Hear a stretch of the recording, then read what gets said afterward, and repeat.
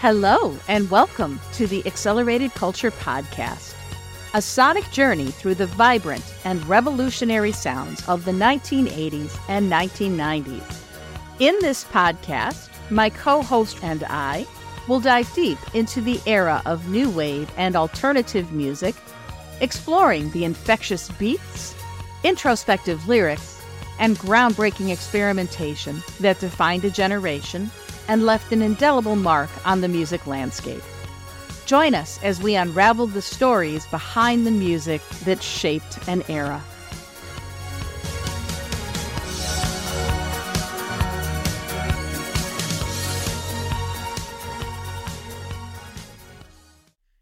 Hello and welcome back to the Accelerated Culture Podcast. I'm Lori, here with my special guest co-host, Scott Free. Hi there, Lori. How's it going? Good. How are you, Scott?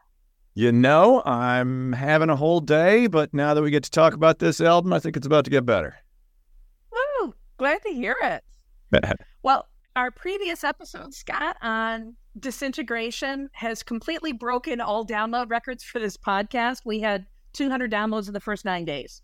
Yeehaw. Which is about 3 times what we normally get. So I guess people really like disintegration. I'm going to have to give disintegration the credit, because who the hell am I, right?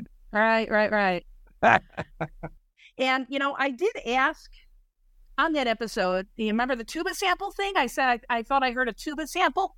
On Lullaby. I said, on Lullaby, right. And I said, if anybody knows, please write in. Well, guess what? We got an email from a guy named Joe.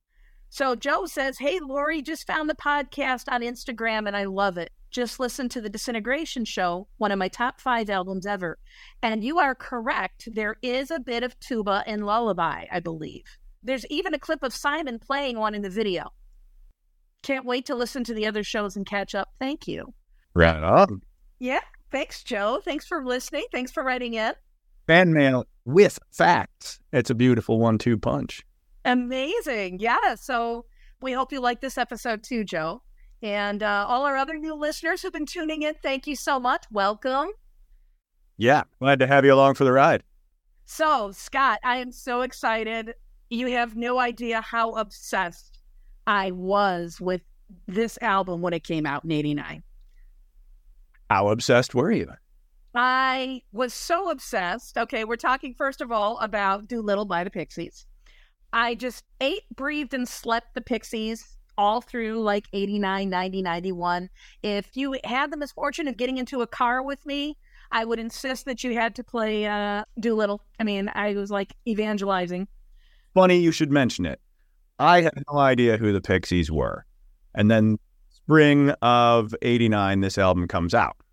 As was his way, my best friend Rob, who went to another college, showed up at University of Michigan in his car, made me get into the car, and as he would often do, put an album in and said, you got to hear this album. And he introduced me to some of the great albums and a couple duds, but Pixies Doolittle he threw on, and my reaction was, what the hell am I listening to right now? Like, it rocks, but I don't know if this guy can sing.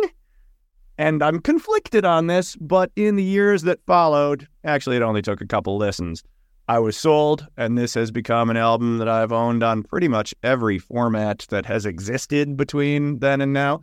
Most recently having gotten it on vinyl, which I'm happy to have. And it's a great album. I'm not lying when I say this was life-changing for me. And as we talk about some of the songs, I will talk about how it was life-changing for me. So the Pixies, they're originally from Boston. Black Francis, or rather back then, Charles Michael Kittredge Thompson IV. They keep referring to him in interviews as Charles. I'm like, who the fuck is Charles?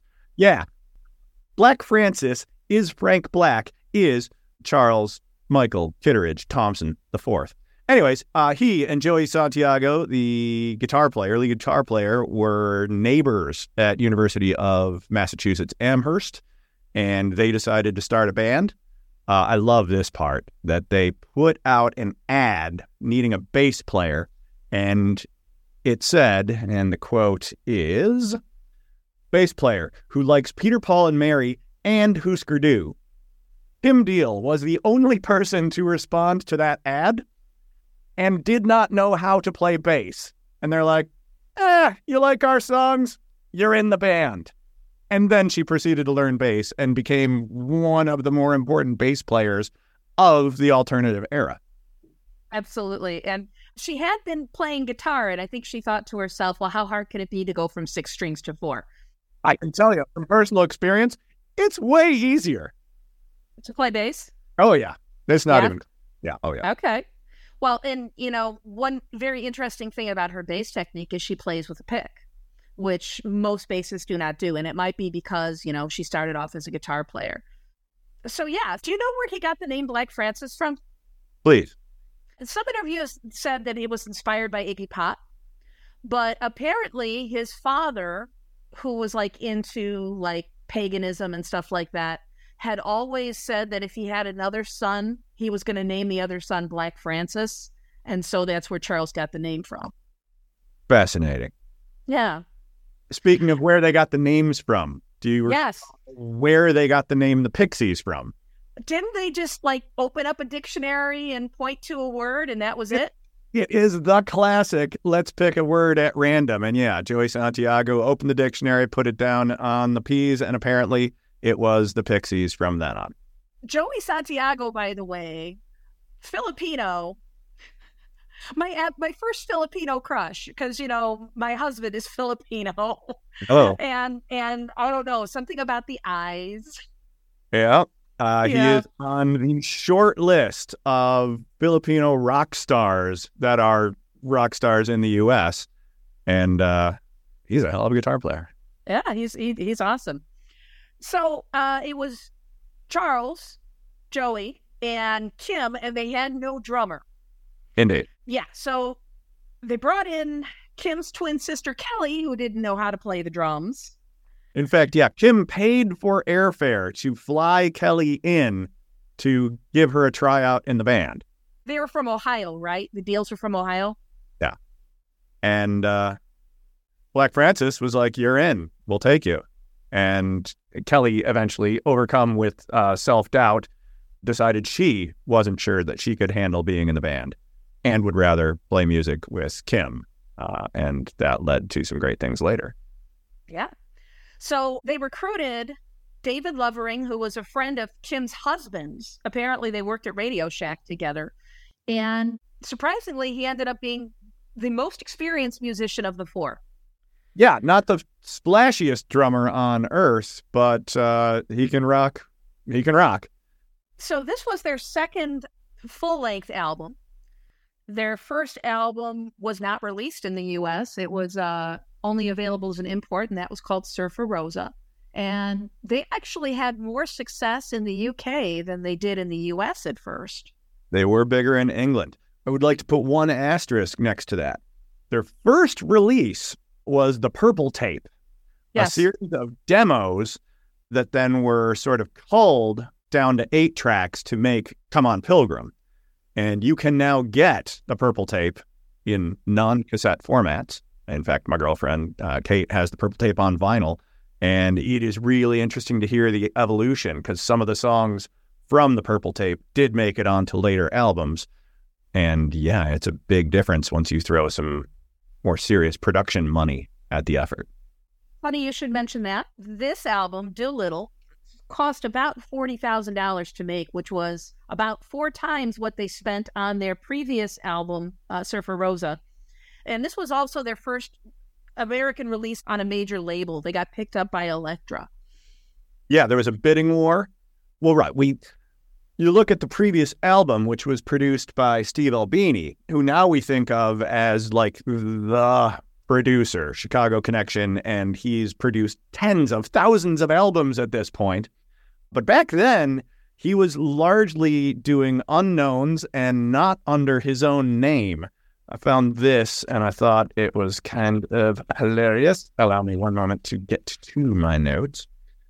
So, Steve Albini had made his name as part of Big Black, but before producing Surfer Rosa, the only albums that he produced that we might know today were an Urge Overkill album but he was credited as Lil Weed and a Slint album. Yeah, he wasn't using his own name when he was producing these albums, weirdly. But bigger production budget, 480 and Elektra throw money at the project. And, well, 480 was the record label. Elektra was the distribution in the U.S. They throw $40,000 at the project and bring on producer Gil Norton, who up to this point you would have heard on, most notably, Echo and the Bunnymen, Ocean Rain, which is an amazing album. But it is a level of polish that you would not expect to be hearing with what the Pixies had done up to this point. Yeah. And 4AD reportedly chose Gil Norton. He had been working previously with Throwing Muses, so there's another connection there with Jim Deal because Tanya Donnelly, Throwing Muses. You mentioned this production level that Gil Norton had. So he actually spent about 3 weeks with the band in pre-production going over the songs with them, which for them, they'd never done that before. And so that was kind of a little bit excruciating for them, I think, particularly Charles, because Charles felt like he was repeating himself an awful lot. But I think that ultimately, Gil Norton, I think he did an excellent job with this album because what we do get, yes, it's polished, but it still retains some of that kind of gritty edge that the Pixies are known for. Oh, for sure. It is polished. The production values are amazing, but also it's noisy. Like some of Joey Santiago's guitar work is just straight up noise. Yeah. And David Lovering's drums, like I said earlier, beyond competent, but just banging the hell out of them sometimes. It doesn't have to be Neil Peart to be good. Don't make a face about Neil Peart. Sorry. Yeah, no, he's banging the hell out of the drums. It doesn't have to be, technical virtuoso in order to rock, and rock this album does. If I could take 1 second, there was a quote from Gil Norton that I loved. I watched and read a lot before this episode, and one of the things that I watched that I'm going to highly recommend is Doolittle 25. It is a video on the making of Doolittle, and it is mostly Joey Santiago and David Lovering sitting on a couch, answering questions, some song by song, some generally about the production and the history. Amazing stuff. But Gil Norton also is interviewed at great length. And what he says is the honesty of it and the melodicness of it. I'm not sure that's a word, but all right. The honesty of it and the melodicness of it and the power of the music. I think the simplicity of it as well. There's that thing about being portable, and it was a band performance. And I think the way that we went about the recording of it was honest. It was what the band were. I think we rehearsed really well, and that came across when you listened to it. It's a band in a room singing songs. And there is one track on the album that we will talk about that is a live performance. It is a single performance, and it's incredible. Yes. But even when they were doing overdubbing, even when they were throwing that production money at it and layering and getting multiple voices, multiple guitars, it still has some of that rawness that they then polished a little. Yeah. Also worth noting is the song length. So in contrast to our previous episode where we had songs that were 8 and 9 minutes long, most of the songs on this album are about 2 minutes or a little bit less. Author Ben Cesario said, they catch your ear just long enough for you to fall in love, and then they're over. Yeah, and there's a funny incident that gets reported over and over about this album, and that is that Gil Norton, the producer, was sort of laying into Charles about wanting the songs to be longer, about wanting to repeat that chorus, to repeat that first verse again. And Black Francis was like, we want these songs to be short. I've already said that. Why am I going to say it again? And went back and forth on this, went toe-to-toe for a while, and the two of them were going into a Tower Records together because it was the 80s, and that's what you did if you loved music. And Black Francis goes and grabs a record, and Gil Norton's excited to see what this is, and it's a Buddy Holly record. And he's like, why Buddy Holly? It doesn't seem like it resonates a whole lot. And Black Francis is like, look at the song lengths. almost no songs over 2 minutes long. Why? Because they don't have to be any longer. He already said it. Why is he going to say it again? 2 minutes and out. And it's a different time. The 50s was about the 2-minute single. And this is the late 80s, and The Cure is making 9-minute songs. But there is something to be said about the short and sweet, or short and violent, that is a lot of this album. And this kind of puts us in an unusual position with this episode, Scott, because very likely you and I are going to be spending longer talking about the songs than the duration of the song. Accurate. Yeah, we are not necessarily short-winded on this. One of the other things that I think is interesting just about the band in general, and we'll hear it play out in song after song, famously talked about anytime you talk about the Pixies, is the quiet, loud, quiet thing. That the songs have the quiet, oftentimes quiet intro, and then the chorus comes in banging with huge drums and noisy guitars, and then it gets quiet again. And that was the sound that made this band one of Kurt Cobain's idols. And that when Smells Like Teen Spirit was being released, the band was basically like, yeah, this is pretty clearly a Pixies ripoff, and people are going to call us out on this. And, some critics did, but it became a formula that worked for the alternative era, and nobody does it better than the Pixies. They actually have a DVD, a concert DVD called Loud, Quiet, Loud. I have it somewhere. It's said both. Yeah. You'll hear it loud, you'll hear it quiet, loud, quiet. But yes, it amounts to the same thing, and it is their defining sound. Shall we go into the tracks, or is there anything else that you'd like to speak about in general? I'm sure we'll get back to some of these individual points as we go through, but let's jump right into it. Okay. So the album starts off with track 1, Debaser. This song comes out swinging. Like, this is a warning shot across the bow. This is what the Pixies are. And again, it is that loud, quiet, loud thing, and it is a banger. It also gives you everything that you want in a Pixies song. Let's hear some of it.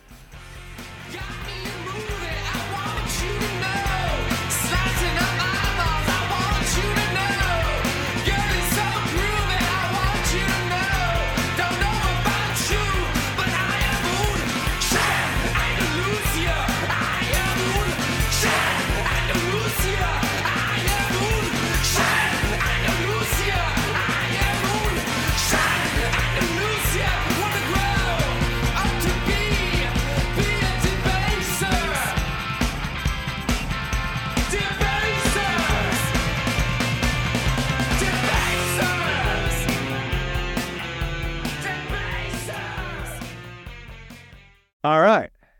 Yeah. Oh my gosh. I mean, from those very first bass notes, I just got sucked in immediately the first time I heard this. Yeah. This is Kim doing that Kim bass. It isn't the most complex on earth because it doesn't have to be. It's groovy, it's energetic, and it gets loud real quick. Yeah. So Charles Thompson, Black Francis, the lead songwriter, while he was in college at Amherst, he discovered surrealism, specifically films of David Lynch and Luis Buñuel. Am I saying his name right, Scott? It's got the tilde, so Buñuel. Buñuel, okay.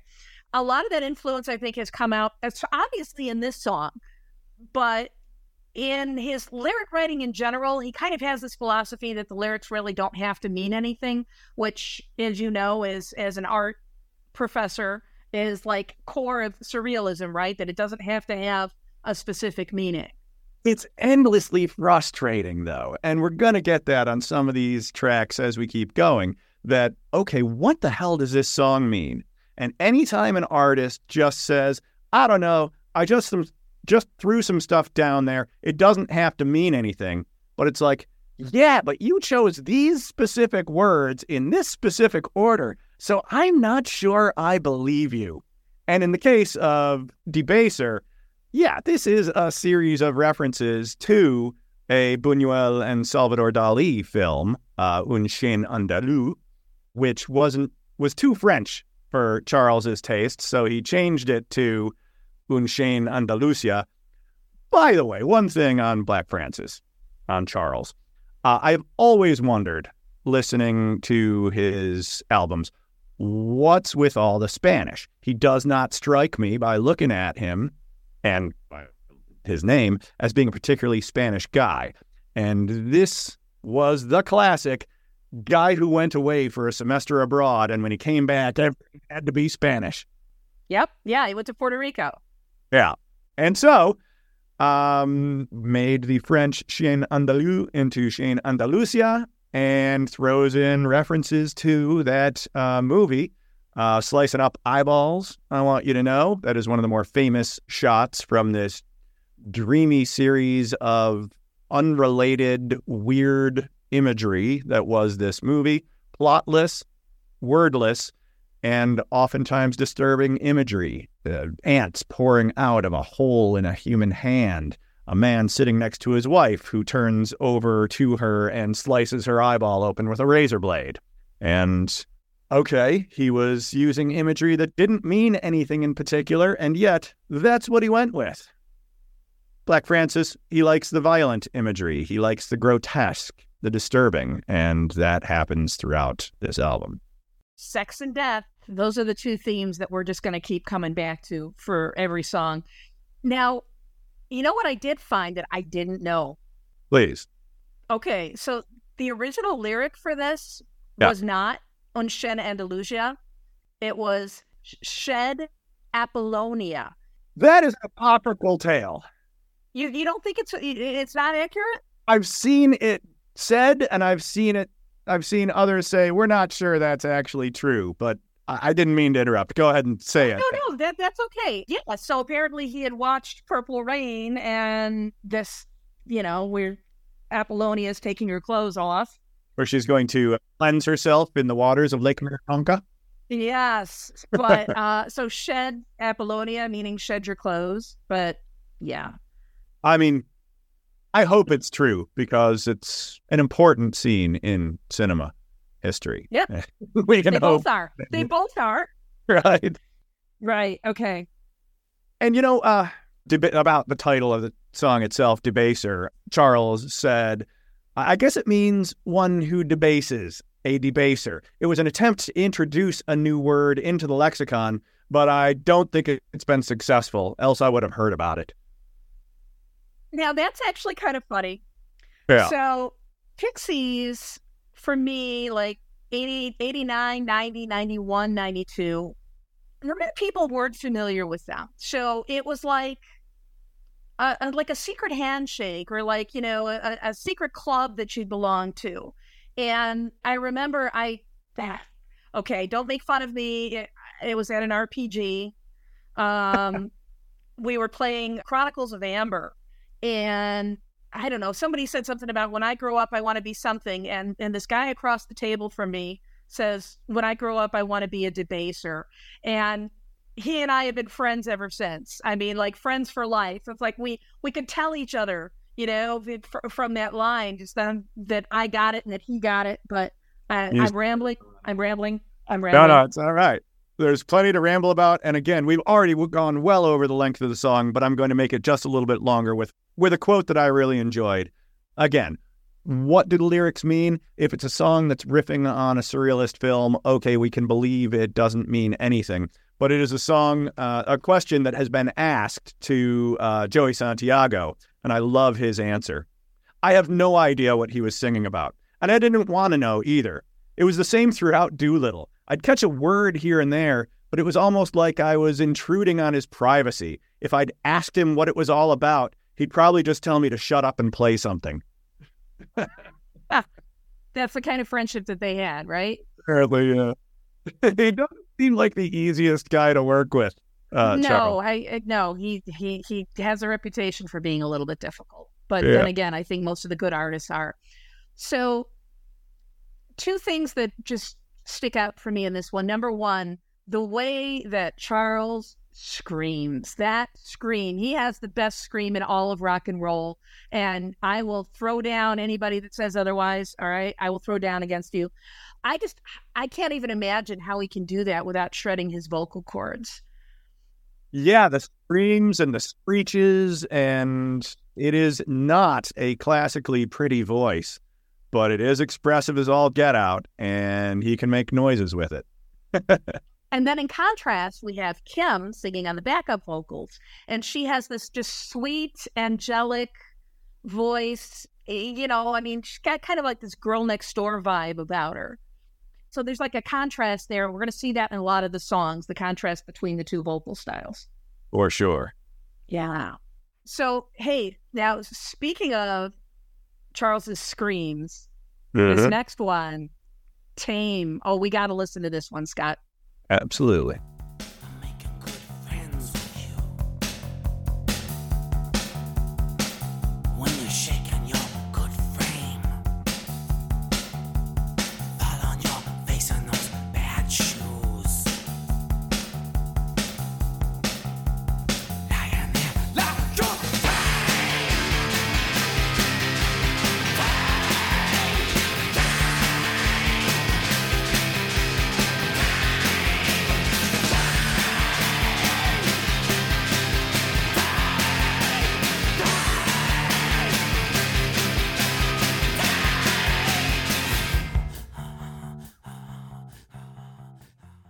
All right, so that was Tame, and the sound engineer, Jonathan Claude Fixer, said that Charles was screaming so loudly on this song that he had to keep telling him to back up from the mic until he was on the opposite wall.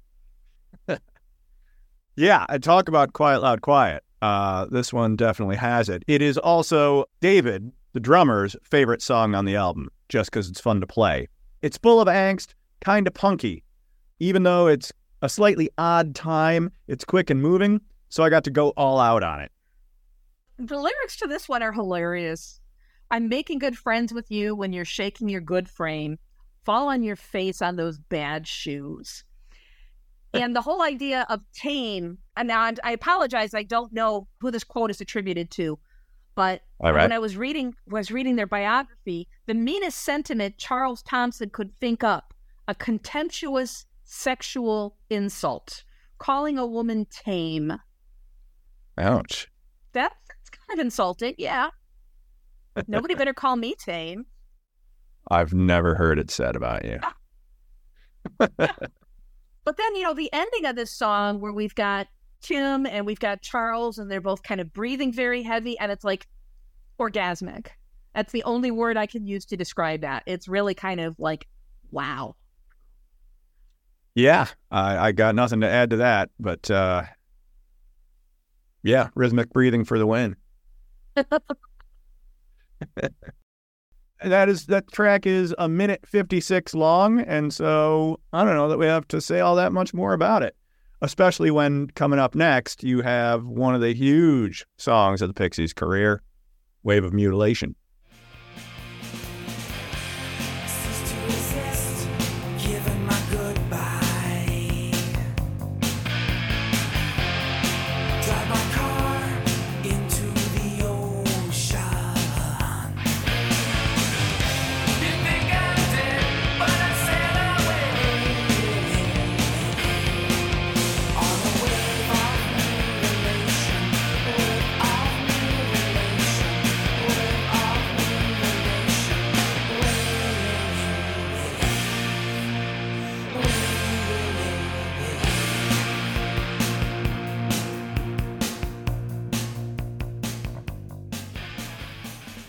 Ooh, I love this one. Oh, man. Yeah. All right. Well, what do you have to say about Wave of Mutilation?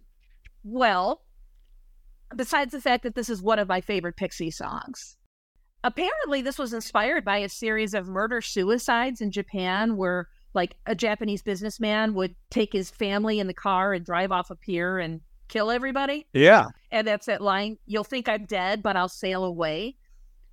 And then it's like this underwater fantasy where he's kissing mermaids, riding the El Nino. Yeah, Black Francis told Esquire, as I was reading, it references the El Nino streams and weather patterns, and there are contemporary references in it, but they're all there to kind of serve this nautical state. Water going up and down and moving across the earth, and the churning up of organic material turning into rock, water turning into clouds. like the Yoko Ono song says, we are all water from different rivers. So it starts with this Japanese businessman driving my car into the ocean thing, and then gets a little more global and starts to touch on some of the ecological themes, environmental themes that happen throughout this album as well. So there's another version of this song. It's called the UK Surf Mix that was in the movie Pump Up the Volume with Christian Slater. It's been in a number of things, and it's a very different treatment. Yeah, I don't care for it. It's too slow for me. Well, all right, so as we've said, and we'll say again and again about this album, the quiet, loud, quiet, or if you prefer loud, quiet, loud thing that is the Pixies' hallmark, does not happen in the UK surf version. It's quiet, quiet, quiet. It's a sleepy, sort of dreamy version of it. It's relatively soft and mid-tempo, and it never really bangs. But one of the things that the Pixies, and it's because of Joey Santiago's guitar playing style, are in a way a postmodern surf band. Yes. And that song, along with a couple on this album, really do sort of highlight that fact, that there is a line from Dick Dale to Joey Santiago, and sometimes it don't have to be noisy. And that surf sound really does come out in the two albums after this, Bossa Nova and Trump Lamond. Yeah. The only other thing I found about this one, Scott, that I didn't know is that Gil Norton supposedly stacked 10 of Charles's lead vocal tracks together. I'm willing to believe that. Yeah. This is where the production money really does kind of shine through. It is a polished song, although a banger.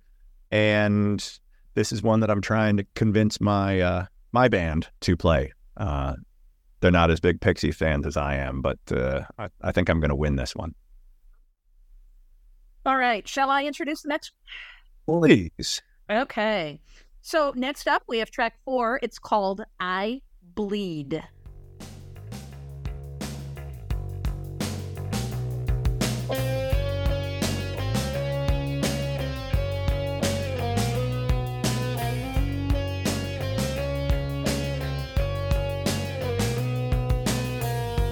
As loud as hell, ringing bell.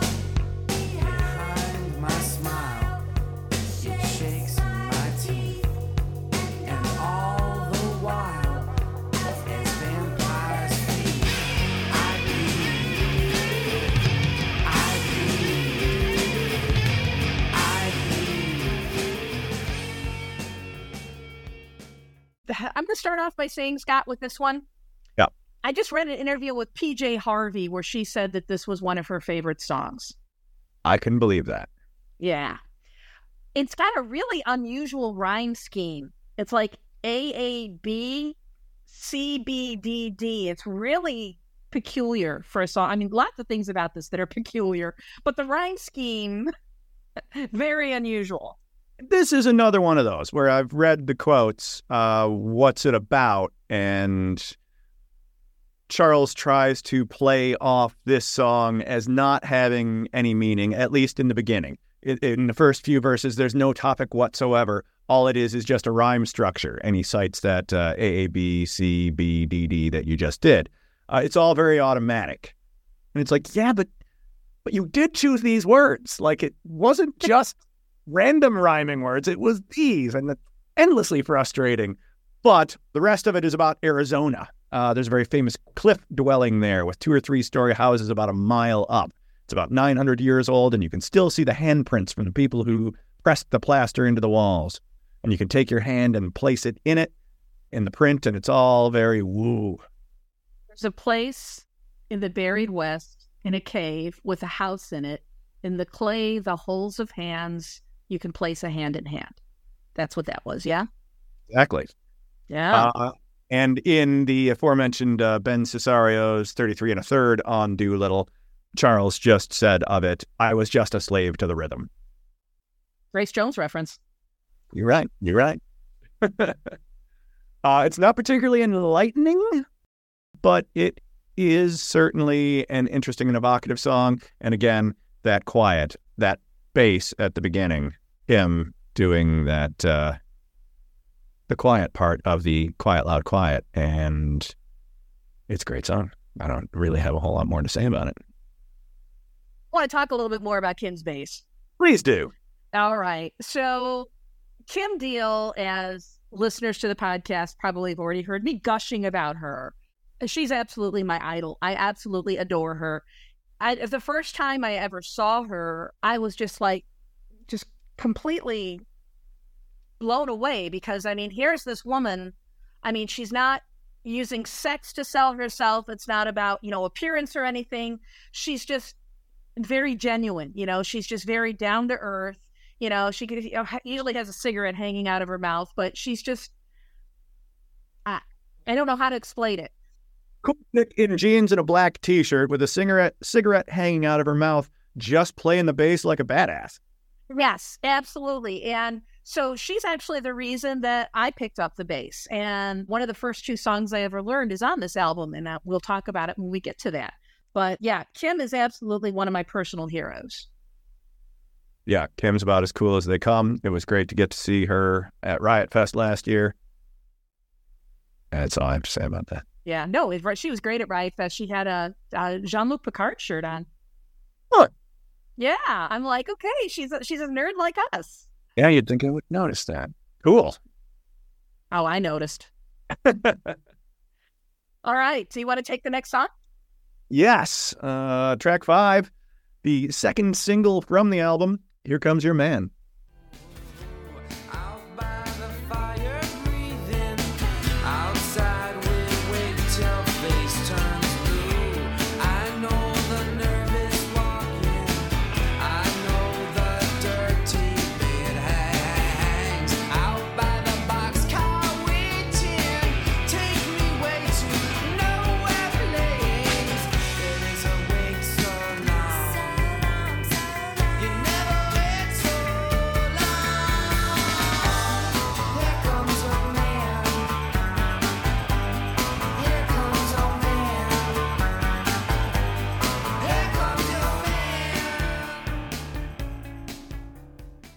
Okay. Classic, strange, kind of discordant opener, just this huge chord. And I was trying to figure out, what is this chord? And I was reading forums where guitar players were debating about it, and the best they could come up with is it's the Hendrix chord. And It's evocative of the opener of Beatles' A Hard Day's Night. But near as anyone can tell, it's at least 2 guitars playing 2 different chords, which is why it's kind of hard to tell what's going on there. Yeah, so one track he was playing a 12-string Rickenbacker, and then the other track he was playing a Telecaster. Right on. Man's got good taste in guitars. Yes, he does. It's big, it's jangly, and it tells you this is going to be the big pop single, but also not your ordinary big pop single. This is definitely the most pop of the entire Pixies catalog, I would say. There's no screams. There's no screams. Yeah, they don't scream. Yes. And yeah, Kim's angelic singing when she does come in. Interesting thing, though, it is their poppiest pop song. Also, originally, not a pop song. This was one where the band kind of had to go toe-to-toe with Gil Norton, producer. It was originally a country song. Well, you can kind of hear a little bit of country in it. A little bit. But Gil Norton turned it into a pop song, and the band, Joey in particular, was not entirely thrilled about it. But it did succeed. It went to number 3 on the Billboard Modern Rock Tracks chart. And because of that alternative, credible rock band thing, it also became a song that they almost never played in concert, because you don't play the big pop hit, you play the noisy, aggressive song instead. And so this was not one you're going to hear from them very often. All right, so this video got a lot of airplay on MTV, and as you mentioned, this was their biggest hit. And I think if people bought this album expecting the entire thing to sound like There Comes Your Man, they were sorely disappointed. Yeah, although there's a couple other points in there where you get some of that poppiness, so a little red meat for the pop crowd. Interestingly, watch the video for this one. I had forgotten it. I remember when it was playing on MTV in the 120 Minutes era, by the looks of it, it's got an almost psychedelic thing. Very bright colors the band is dressed in, lens distortion to create this sort of almost hallucinogenic effect. But notably, the band is not lip syncing to the lyrics. They just either look stone-faced at the camera without opening their mouths or just open their mouths wide while the words are going and don't move them at all. And it's kind of making fun at the artifice of the whole music video industry. And it's simultaneously hilarious and off-putting. You mentioned like the different camera angles and lenses and stuff like that. I must have been watching this video when my mother was in the room, and she concluded because of the camera angles that they're all midgets. And to this day, nothing that I can tell her will convince her otherwise. She thinks they're called the Pixies. They're a bunch of midgets. Hi, Mom. I believe bird nomenclature is little people, Lori's mom. Okay, all right. The other part, this song did appear on the Purple Tape, their very first demo compilation from early in their first release. The version on that is not as different as you would think. It's raw, it's not as slick, but still all the pieces are there, and it is still a catchy as hell song. And I believe I read that this originally was a song that Charles wrote as a teenager, and that he had in his back pocket for many years. And I did read that Gil Norton insisted that he had to write a third verse because it was not long enough for a pop song. Right? Yeah. And the band did not really like the song. In the end, they referred to it as the Tom Petty song. Okay. All right. No diss, Tom Petty. I enjoy your work. Okay, so then if somebody who bought this tape or bought this album expecting the whole thing to sound like that, and we go from Here Comes Your Man to this next one, which had to be like a jolt of adrenaline to the system here. Or maybe not. I don't know. Maybe this is dead.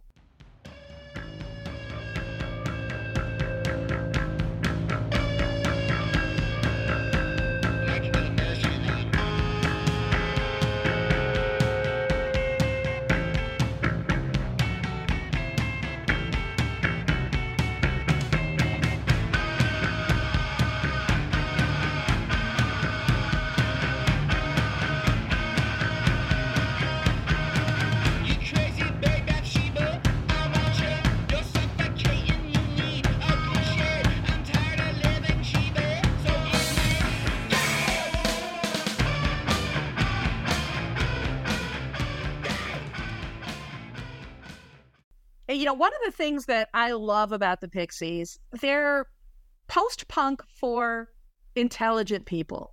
A lot of their songs are based off of mythology. There's a couple songs on this album that are coming from the Old Testament, and this is one of them. This is actually the biblical story of David and Bathsheba. I mean, it even begins, "You crazy babe, Bathsheba, I want you." And if you remember, or if you ever read the Old Testament, David had spotted Bathsheba and she was married to Uriah, but he wanted her, he seduced her and knocked her up. Then David was afraid that Uriah, the Hittite, would find out, that it wasn't his baby. And so David ordered Uriah into basically the thick of battle. He was a soldier. Off to the front you go. Yep, and had him killed. Charles Thompson said, it's kind of his downfall. He goes from being a great person who's respected by everyone, being spiritual and close to God, to being a murderer, a rapist, and out of control. It's all just tainted. It's toxic, the whole thing. But there's lust involved. That's the spark. So remember I said earlier, sex and death. Yep. We got them both here in spades. From Black Francis himself in the NME April 1989 issue, dead is a metaphor for sex reduced to the most basic, ugly, bad lust with equally bad results.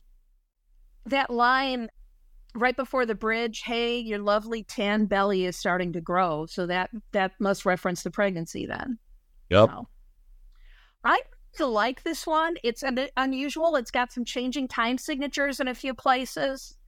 And the screeching guitars. It's this piercing, stabbing guitar line. Melodic hum-along song, it is not. Yeah, I have in my notes it switches back and forth from 6/4 to 4/4 times. So I'll believe it. yeah. Do you want to take the next song? Right. Next song is again in stark contrast to the sort of abrasive and aggressive tone and sound of Dead. This is another one of these sweet pop songs from the Pixies, a rarity, but definitely got people to buy the album. It is Monkey Gone to Heaven. There was a guy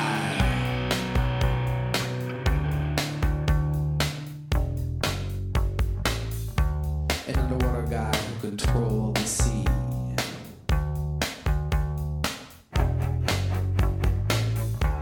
Got killed by 10 million pounds of sludge from New York and New Jersey.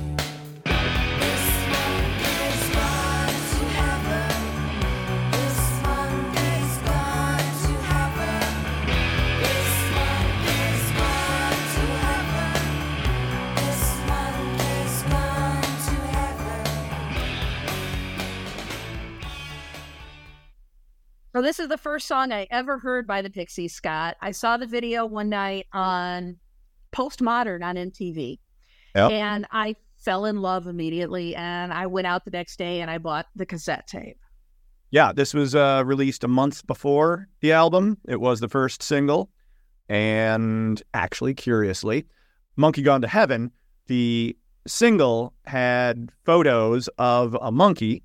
4AD had an amazing art department, and the designers decided that the iconography was powerful enough that they were going to use that then to to make that the whole art direction for Doolittle, which has just an amazing look and feel to it.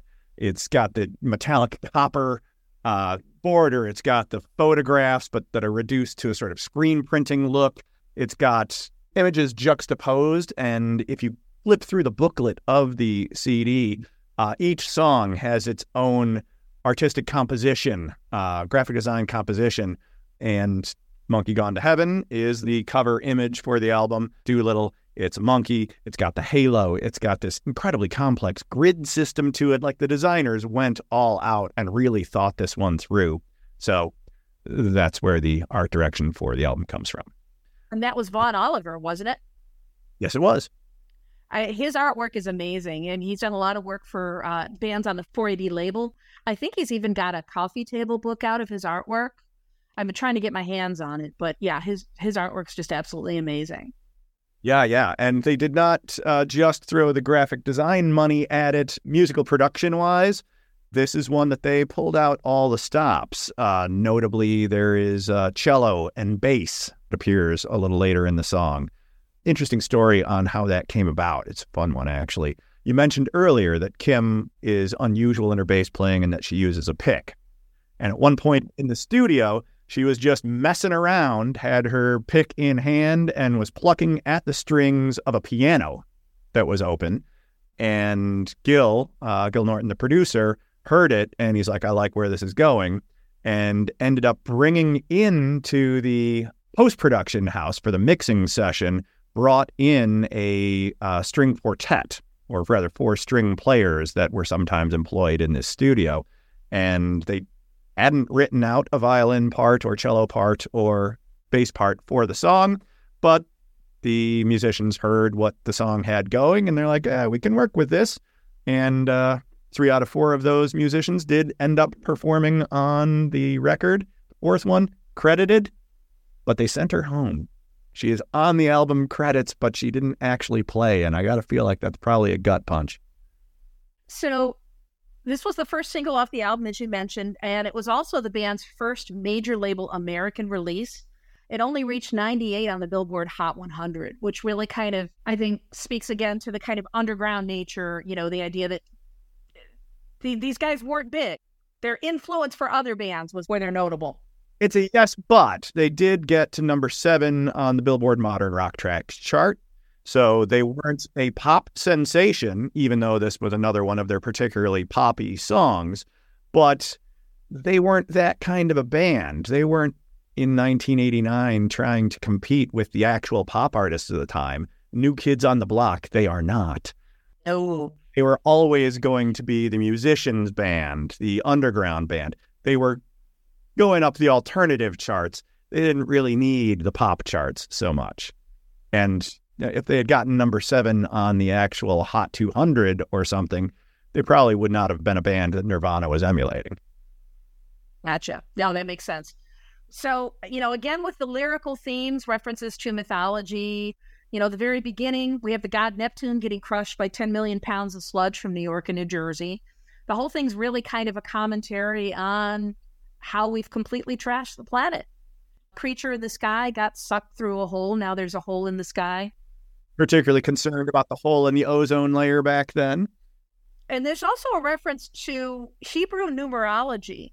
That whole man is 5, the devil is 6, God is 7. And that's something that Charles picked up from, he said, Hebrew numerology. So. Well, it's funny because he is an educated guy. Even when he is just making nonsense lyrics, they're not nonsense because he's educated. He studied anthropology at Amherst. Yes. So he's well-read. That said, even by his own admission, this is kind of some half-assed numerology. Yes, if the devil is 5, man is 5, then the man devil is 5, is 6. the devil is 6, then is 7. And he said himself that he just liked the idea. He went with it. He heard that man was 5, that God was 6, that the devil is 7, but he didn't do any research to ascertain whether that was actually numerologically accurate in any sort of Hebrew theology. And he liked it because heaven and 7 rhymed. Yeah, well, all right. So one of the things that I find interesting about this in the context of the Quiet Loud Quiet thing is how the mechanics of that actually work in this particular track. And if you listen to Joey Santiago's guitar work, he actually isn't playing during the verses. And that's why it gets so quiet, because he's kind of a noisy guitar player sometimes. When it comes into the chorus, though, bam, it comes in like a ton of bricks. Yeah. My last thought on this one, Blender Magazine has called the song the first grunge ballad. Interesting. As far as the pop song from a credible rock band that turned some people off, the old school fans, because they'd gone soft, it's still a pretty damn good song that does manage to rock plenty hard. And you could do a lot worse with bands, I'm making the finger quotes, selling out. Well, shall we move on to the next one? Well, yes, let's. Okay. Now, this is actually the end of side 1. We had to flip the tape over to side 2. That's one last point then, before we get to that. Song 7. Back in the day, the 7th song on the album was oftentimes the big song, the best song, and Monkey Gone to Heaven. It's track 7. Just saying. So we flip the tape over. Side 2, the first song is called Mr. Greaves. Hope everything is alright. Hope everything is alright.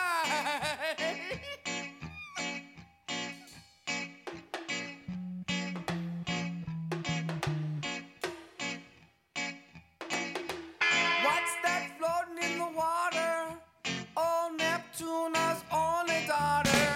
I believe in Mr. Greaves, that old man in the middle, one that talks like Doolittle.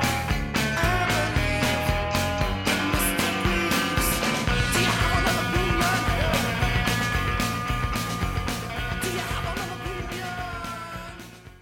It's a fun one. I like this one. It changes very quickly, though, doesn't it?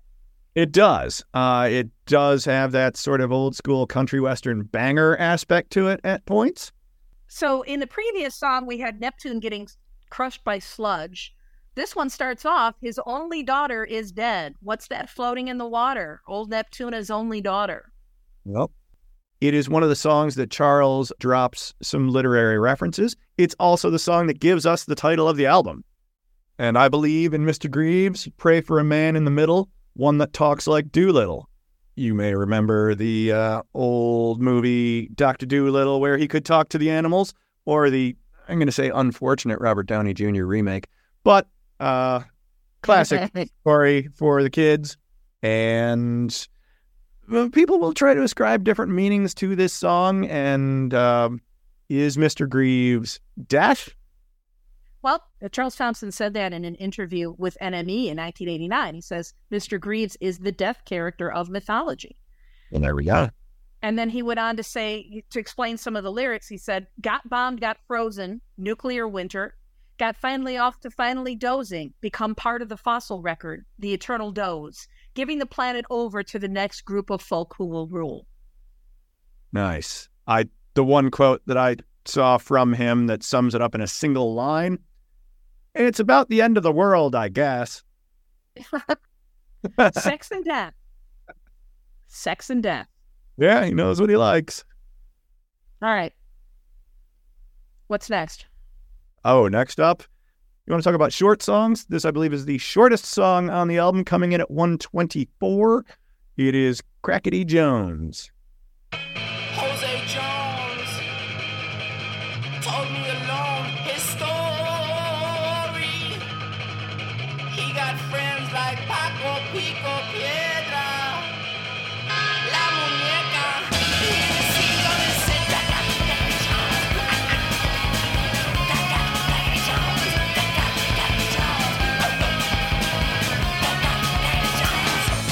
please forgive me, Jose Jones. You need these walls for your own. I'm moving out of this hospital. Hey, I'm afraid you'll cut me, boy.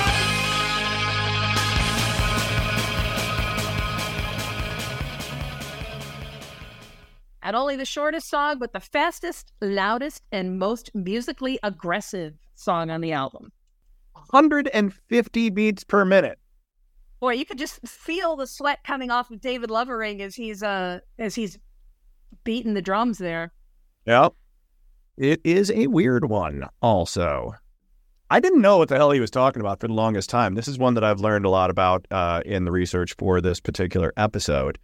Okay. We talked earlier that Charles spent 6 months in Puerto Rico as part of a student exchange program. Jose Jones, Crackety Jones of the song title, was his roommate. And he was, let's see, what is the quote here? A crazed roommate, a weird psycho gay roommate, according to Charles. So the guy's name wasn't really Jose Jones, apparently. Yeah, but that's fair. Apparently he was on some serious drugs and talked like a mile a minute and heard voices in his head. So there may be some mental illness, possible schizophrenia going on here. And one of the voices that he apparently heard in his head was Fred Flintstone. Yabba dabba do, baby. Now, your Spanish is much better than mine, Scott. Apparently, Fred Flintstone is known in Spanish as Pedro Pica Piedra. I have never actually watched the Flintstones in Spanish, but that checks out. Okay, all right. So that reference to Paco Pica Piedra is one of the voices in his head. That's Fred Flintstone. Yeah, and it has a crazy feel to it. This song, it's that frenetic energy that you can kind of feel that crazy roommate talking to you at 150 beats a minute. This song just makes me want to jump into a mosh pit. It just there needs to be some serious slam dancing going on in this song. When was the last time you actually got into a mosh pit? Shit. Naked Ray Gun. That was maybe about 10, 11 years ago. But right. I ended up taking a knee to the nose, and then I had a bandage on my nose for a while. So that's when I decided I wasn't going to do that anymore. Why? How about you? Oh, it's been a long time. That was a decision made some time ago, probably in the early 2000s, I'll say. But further reinforced by my next door neighbor relatively recently getting into a mosh pit and just having her knee absolutely taken out. Yeah, so we're getting too old for this shit. Yeah, so we just kind of do it in our minds, right? Exactly. But this is great, about as great a song to mosh to as you could hope for. Yeah. And back in '89, I was still capable of holding my own in a mosh pit. Yeah, nowadays, not so much. Yeah, you had the boots for it, too. Oh, I did, yeah. The steel toes, you remember those? I do. Okay. All right. That's about enough about Crackety Jones. Speaking of Crackety, you can edit that out. Wait. Or not. Or not. All right. All right. Track 10. You want to talk sweet pop songs? Here you go. La La Love You.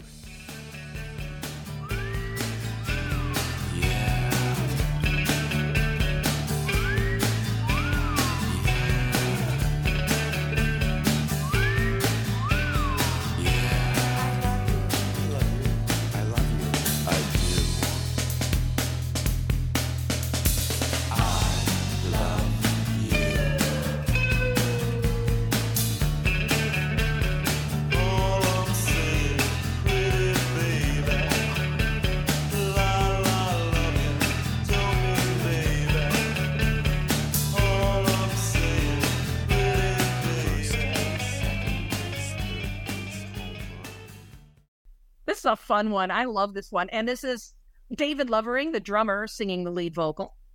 In a 50s crooner style, they really poured on the Frank Sinatra for this one. Well, apparently they had to give him 5 beers to get him in the mood for it. And tons of tracks. He was not a singer. They had to talk him into doing it in the first place. Really?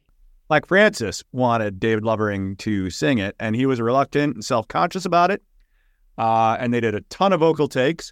He got more confident as they went, and we can probably chalk that up to the drinking. Well, now that surprises me because, I mean, granted, it had been a few years and he probably got comfortable with it, but several times that I've seen Pixies live, they've opened with this song. He got comfortable with it while they were recording it, but it took some convincing. Yeah. So Charles wrote this one as well, and he said that in a vague way, it's mocking popular music because it's like saying, okay, we've got this nice little chord progression. What's the lyrics? La La Love You. It's not even subtly mocking it. This is a full-on satire of a love song. Like, they really nail down the this is a satire thing. The lyrics, when you break it down, are, yeah, I love you, I do. All I'm saying, pretty baby, la la love you, don't mean maybe. And then they really nail it with first base, second base, third base, home run. Mm-hmm. This is about as tongue-in-cheek as a love song comes. I was reading that some people have actually used this for their wedding song. Yeah, some people use some pretty crazy shit for their wedding songs, though. That's true. That's true. I remember way back in the day, Sting lamenting that people were using Every Breath You Take as their wedding song. And he's like, it's a fucking evil song. Yeah. Yeah. Okay. This is one that actually feels like a surf track. The surf guitar really comes forth here, and it's Joey Santiago just doing a nice, easygoing, surfy pop song, which you don't see enough of. And also, it's got the whistling. The wolf whistle, yeah.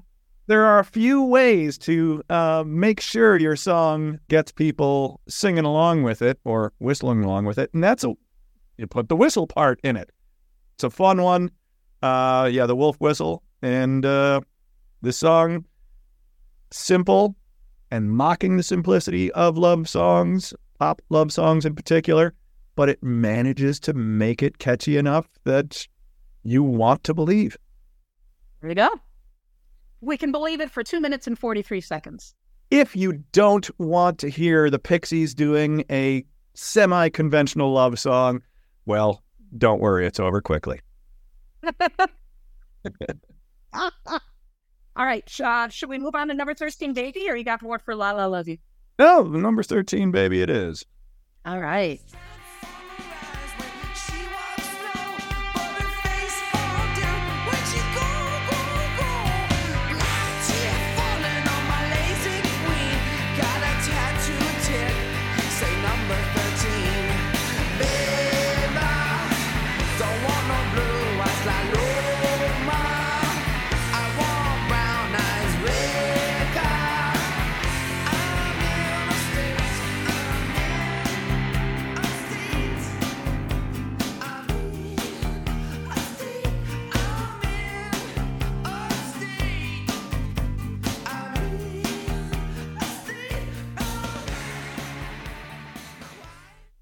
Oh, this is one of the songs that I fell in love with the first time I heard this album. Everybody did. Question, how many people out there do you think have a tattooed tit that says number 13 on it because of this song? I almost did. Matter of fact, I think I told you I was going to do it, but I didn't. And I told you at the time, I personally have one friend who did. Okay. Well, I didn't realize it at the time, but when I was reading Hunter S. Thompson, his book on the Hells Angels, apparently that's a very common tattoo for women in the Hells Angels. Or biker culture in yeah. Yes, yeah. And the song was actually inspired by a street gang. Viva La Loma Rica was the name of the street gang. And so Charles says the song is sort of about having the hots for a lowrider chick. Viva La Loma Rica was a gang that was around at the time, I think. And that's that in the chorus, don't want no blue eyes, La Loma. I always wondered what the hell he was talking about there. It's the hill, and some people have said maybe it's another tit reference and that the hill is a, breast, but that yours makes way more sense. Yeah, but it could be total bullshit. Which is what I think happens a lot in these interviews. I think he's maybe not a totally reliable narrator. That said, with the biker tattoo thing, the symbolism behind it, the number 13, the 13th letter, M, and that M stands for marijuana. Oh, see, now I didn't know that. We're learning things today. Maybe. I don't know. But, okay, 6-foot girl. This woman is a fucking Amazon, man. How tall is Frank Black? 5'8". That would be a hell of a couple. Yeah. Yeah. So the second half of this song, pretty much the last 2 minutes, is just this beautiful, gorgeous instrumental. There's these layers of guitars, and there's Kim's bass in the background. She's got a very distinctive, bouncy way of playing the bass, but it just all comes together so beautifully. And when I was in high school and I was trying to get my friends into the Pixies, this is the song I would play for them. Fine choice. And it's another one. Black Francis's voice is just weird. He's got one of the best whines in rock. Can go toe to toe with Billy Corgan and actually win in the who whine screams better in a rock song. And Black Francis, I think, is the best when it comes to that. It is not a conventionally beautiful voice, and it's not conventionally melodic singing, but he yells, he screams, he whines, and this song, it's talk singing at times, but he sells it. Yes, he does. Next track is the 12th track, and that is There Goes My Gun. There goes my gun.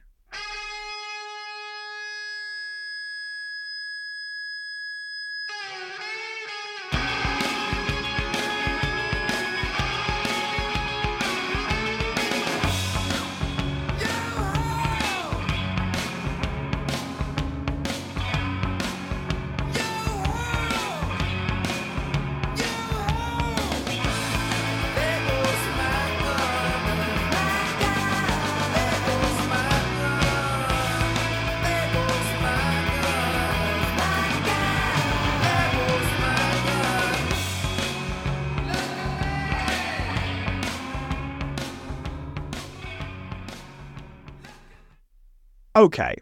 So if I was busting a little bit on La La Love You, and really the Pixies and Charles in particular were busting on pop love songs in La La Love You, the lyrical effort that went into There Goes My Gun, I'm not saying he phoned it in, but if you were looking for deep meaning in this song, you have 4 lines to choose from. Yoo-hoo, there goes my gun, look at me, friend or foe. That's your whole song. Now, once again, it only has to take you through 1 minute and 50 seconds of song, but yeah, not breaking the bank lyrically here. Really has a very kind of like cowboy western feel to it. Yeah. And Kim is playing a super simple but compelling bass line. Yes. Joey doing the surf guitar thing. It doesn't have to say much. The yelling of friend or foe and doing a call and response with himself. That's just a fun listen. Yeah, no, it is a lot of fun. Know that there's all that much to say about this track. It speaks for itself. We'll just let it do that. Right? All right. Do you know what's next? I believe I do.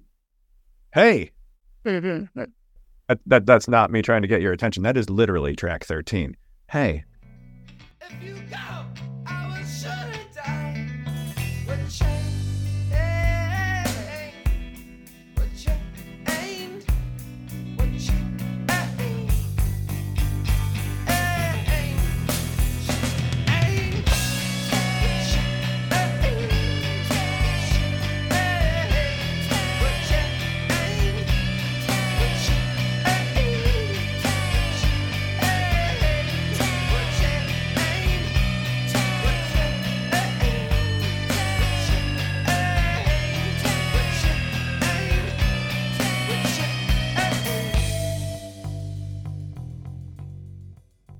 Oh my God, where to start with this one? Okay, so this is one of the first 2 songs that I learned to play on the bass. The other one being No Love Lost by Joy Division.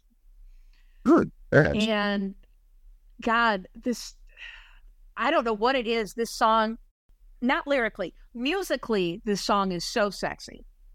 Now, lyrically, it's absolutely not sexy. Pixies biographer Ben Cesario described it as a Hieronymus Bosch canvas of flesh. Ooh. Yeah. Yeah. And Sexy in a horrifying sort of way. yeah. This is one of the songs where horrors figure prominently into the lyrics. There must be a devil between us, or horrors in my bed, horrors at the door, horror in my bed. Before they got talked into changing it, Horrors was going to be the name of this album. And Charles's father was pushing Horrors as the best title they had. But I think thankfully for history, they went with Doolittle instead. His father sounds like an interesting character. All right. So, like, lyrically, I like the right? Said the man to the lady. Said the lady to the man she adored. And the horrors, like a choir, go all night. And then eventually it's the same sound that the mother makes when the baby breaks. Right? Yeah. So it's sex and death again. But you had a story about the recording of this, didn't you? Yeah. All right. So this was the track on the album that was recorded live, which is to say the band were all playing all of their takes at the same time. And the studio they were playing at was not big enough to accommodate all of them, and they wanted to isolate Black Francis's vocals, and if he was singing in the same room as the rest of the band, then they'd get bleed over in the tracks, and so they stuffed him into a broom closet. Not big enough for him to play with the guitar in the standard sort of sideways to diagonal position. He had to play it up against his body. He was crammed into the broom closet while the rest of the band was playing in the studio. I believe they did go back and overdub Kim's vocals because she was getting bleed from David's drum. So I think that's the one part that wasn't done live. I'll believe that. Yeah. and it has that feel of a well-rehearsed band Does. who play well together. Gil, the producer, Gil Norton, it's his favorite song on the album. And as he describes it in interviews, this was the band at their best, and you can kind of feel in the song the members of the band looking at each other, playing off each other, working just as a single unit together, and that give and take of a band at their prime. And this really harkens back, I think, to like older Pixie stuff, Surfer Rosa or Come On Pilgrim era. I mean, it has that same kind of vibe to it. Charles regards this as the Pixies' only R&B song. There's a quote that he told Esquire, and I love this. Basically, it's our slow jam R&B song, or our version of that, I guess. I don't think we were trying to do that. It just sort of came out naturally. I suppose it's a relationship song. It's not really my own history, but distilled or culled from ancient stories of my parents when they were younger. Things I heard or rumors loosely based on that kind of stuff. All right. So we have 2 songs left. The next one is called Silver, and this one's a little bit unusual because we have Kim Deal on slide guitar and we have drummer David Lovering on bass. Let's listen to a little bit of it. In this land of strangers, there are dangers, there are sorrows. I can't see this way. It is shady. I am leaving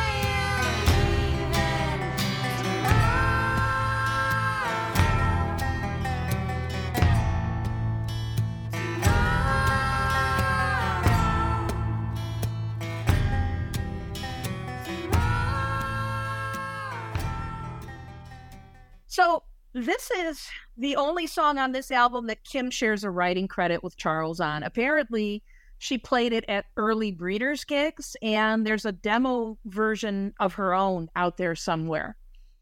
This is, for me, Scott, probably my least favorite track on the album. I will agree, and I think there is a reason that it is track 14 of 15. Okay. They will put the tracks that they know are going to be least popular and bury them at the end of the album. But this album doesn't really ever get a chance to drag, because even Silver, 14th song that might theoretically make it drag, what's it, 2 minutes, 25 seconds? And it is slow, but also still pounds. Funny, you said that David wanted to play bass and Kim was playing slide guitar on it. But when it came time to perform it live, Dave wanted to play the bass because it's a really easy 2 notes. And you're playing drums. So he just got this huge, which apparently they made the thunk that big by using a huge floor tom and then slowing it way down. So it gives it this sort of huge, deep feel.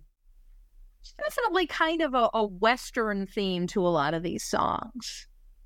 Yeah, it has a rootsy Americana Old West feel to it for sure. What are the lyrics again? In this land of strangers, there are dangers, there are sorrows. Yep. It's kind of whiny. Not outside the Pixies wheelhouse. But I mean, even by Pixies standards, it's kind of whiny. Yeah. The lyrics are intentionally vague by their own admission. It is telling, I think, that this is the only song, as you said, where Kim shares the co-writing credit. This starts to become a problem for the band. And for Kim in particular. That it is not a coincidence that after the tour that followed this album, the Fuck or Fight tour, as it was called, by the end of the tour, by the end of the tour, Kim and Charles were no longer speaking to each other. There was apparently an incident in which Charles threw a guitar at Kim on stage. when the tour wrapped, they did not even attend the after-tour party. And shortly after the shortly after the tour ended, they announced that the band was going on hiatus. And this would be the first of a couple major hiatuses for the band, and would be just before the Breeders era. Yes. Where if Kim was having trouble getting songs past Charles and feeling like she was an equal part in the band, well, what do? You take your ball and go home. I'm going to start my own band. With her sister Kelly and Tanya Donnelly. Yeah. Exactly. Where you see, you will recall from the beginning of all this that Kelly almost became a member of the Pixies from the beginning, but she wasn't confident enough to do it, and she wanted to work with her sister. Ta-da! When the Pixies sort of fall apart for a while there, she got her wish. It's interesting to think about how the dynamics of the band would have been different if it had been Kim and Kelly and Charles and Joey, because perhaps then maybe it would have balanced out a little bit more. Maybe they would have let Kim do more of the songwriting. Yeah, or Charles's ego might have gotten in the way and they would have broken up earlier. That's a very good point. Very good point. What's fun, I mentioned at the beginning of all this, Doolittle 25. It's an easy half-hour video and fun to watch. You'll hear a lot of the stuff that I've been talking about today coming out of their mouths in this video.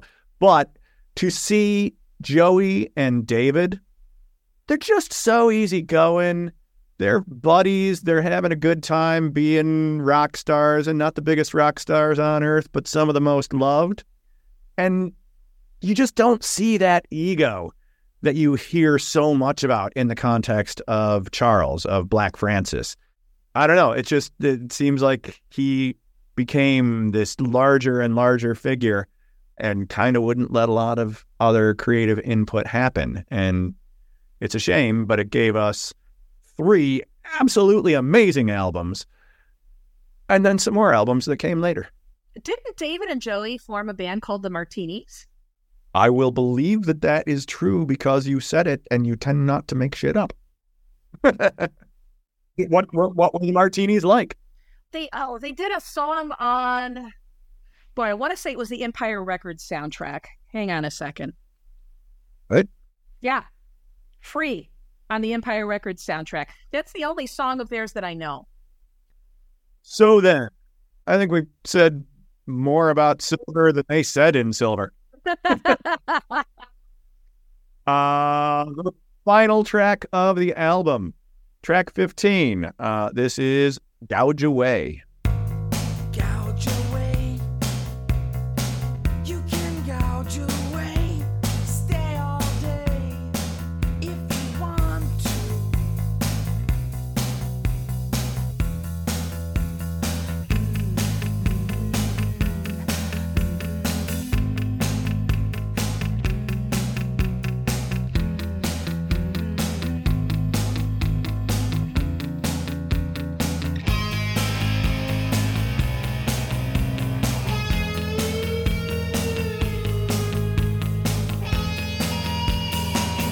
Missing aggravation, some sacred questions. You struck my life.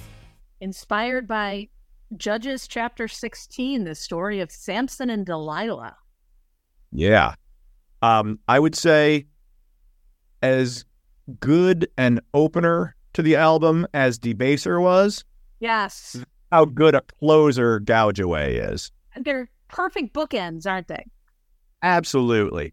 The same way that Debaser highlights and showcases everything that makes this band special, Gouge Away does it too. And this time does it with another Old Testament story. This time the story of Samson, and to a lesser extent, Delilah. Black Francis told Esquire he thinks it is the best song on the record, and it is also Joey Santiago's favorite song on the album. And it's my favorite song on the album. Of it, Joey said, it sounds like a cool, clubby song. You can envision the dark lights, hardly any lights. Yeah, this is just a great song. Yeah. It's a little bit unusual in that The verses are loud and the chorus parts are quiet. The gouge away, you can gouge away is very quiet. It's almost whispered. Yep. Oh my God, I love the lyrics so much for this one. Sleeping on your belly, you break my arms and spoon my eyes. Been rubbing a bad charm with holy fingers. And then at the end, chained to the pillars, a 3-day party. I break the walls and kill us all with holy fingers. So fucking beautiful, man. What a great way to end the album. Yeah, it showcases Kim's bass. And you get both of their voices. Like, that is really the strength of this band, is Kim's bass, Joey's guitar, and the two voices playing off of each other. And this song gives you it and gives it to you powerful. It is a rocker. It's not a rocker with just the slamming you with distortion, though. Like, this is groovy. And that's thanks largely, I think, to Kim.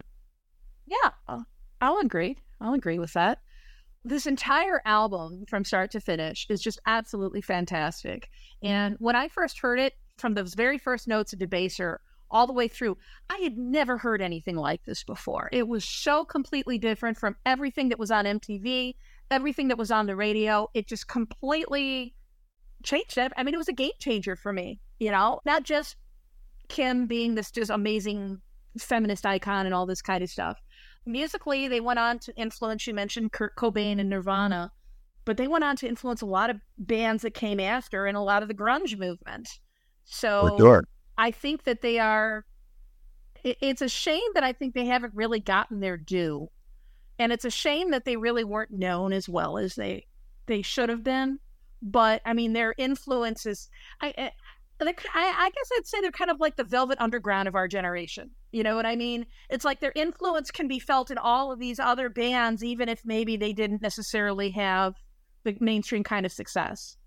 Why they didn't really have, their formula didn't really lend itself to that mainstream success. This was a rock band that was playing rock in an era when things were getting increasingly slick and programmed and electronic. Rock had really fallen on some harder times by this point, and we weren't quite at the grunge era yet. Nope, still hair bands. But yeah, they weren't a massively, hugely successful arena rock band, but they were able to sell out shows anywhere they went. And it's a testament to that ongoing success that they can still do that today. When they did their reunion tour in, what year was it? 2004. 2004? Yep, saw that's them. That's the first time I ever got to see them. And it... Same. Yes.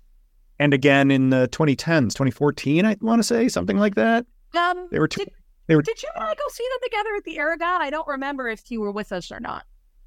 I don't think we went together, but I think we ran into each other there. Right. But just such a good show. And they played again at Riot Fest recently. True? Yeah, so let me think what year that was.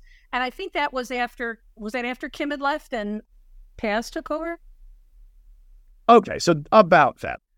To this day, they can announce a tour and they will sell it out everywhere they go. The people love the Pixies. They will see them anywhere they go. However, to my mind, without Kim in the band, it ain't the Pixies. Yeah, I feel the same. And that's not to cast any aspersions on Paz. She's an amazing bassist in her own right. No doubt. Very, very talented. But yeah, it doesn't feel like the same band. But I will say, every time I have ever seen the Pixies live, they have put on a fucking phenomenal show. Absolutely phenomenal. Absolutely. Yeah. So, Scott, I already said my favorite song on the album was Gouge Away. I'm curious, what's your favorite song? For me, it's Wave of Mutilation. That was a close second. It is simple, but it is driving. I want my band to play this one. As I said, I'm going to win that fight. There's a reason that Wave of Mutilation is also the title of the Pixies' Best Of compilation album. It summarizes a lot of what that band is about. Sex and death. Sex and death. Heavy around the death. time, but sure.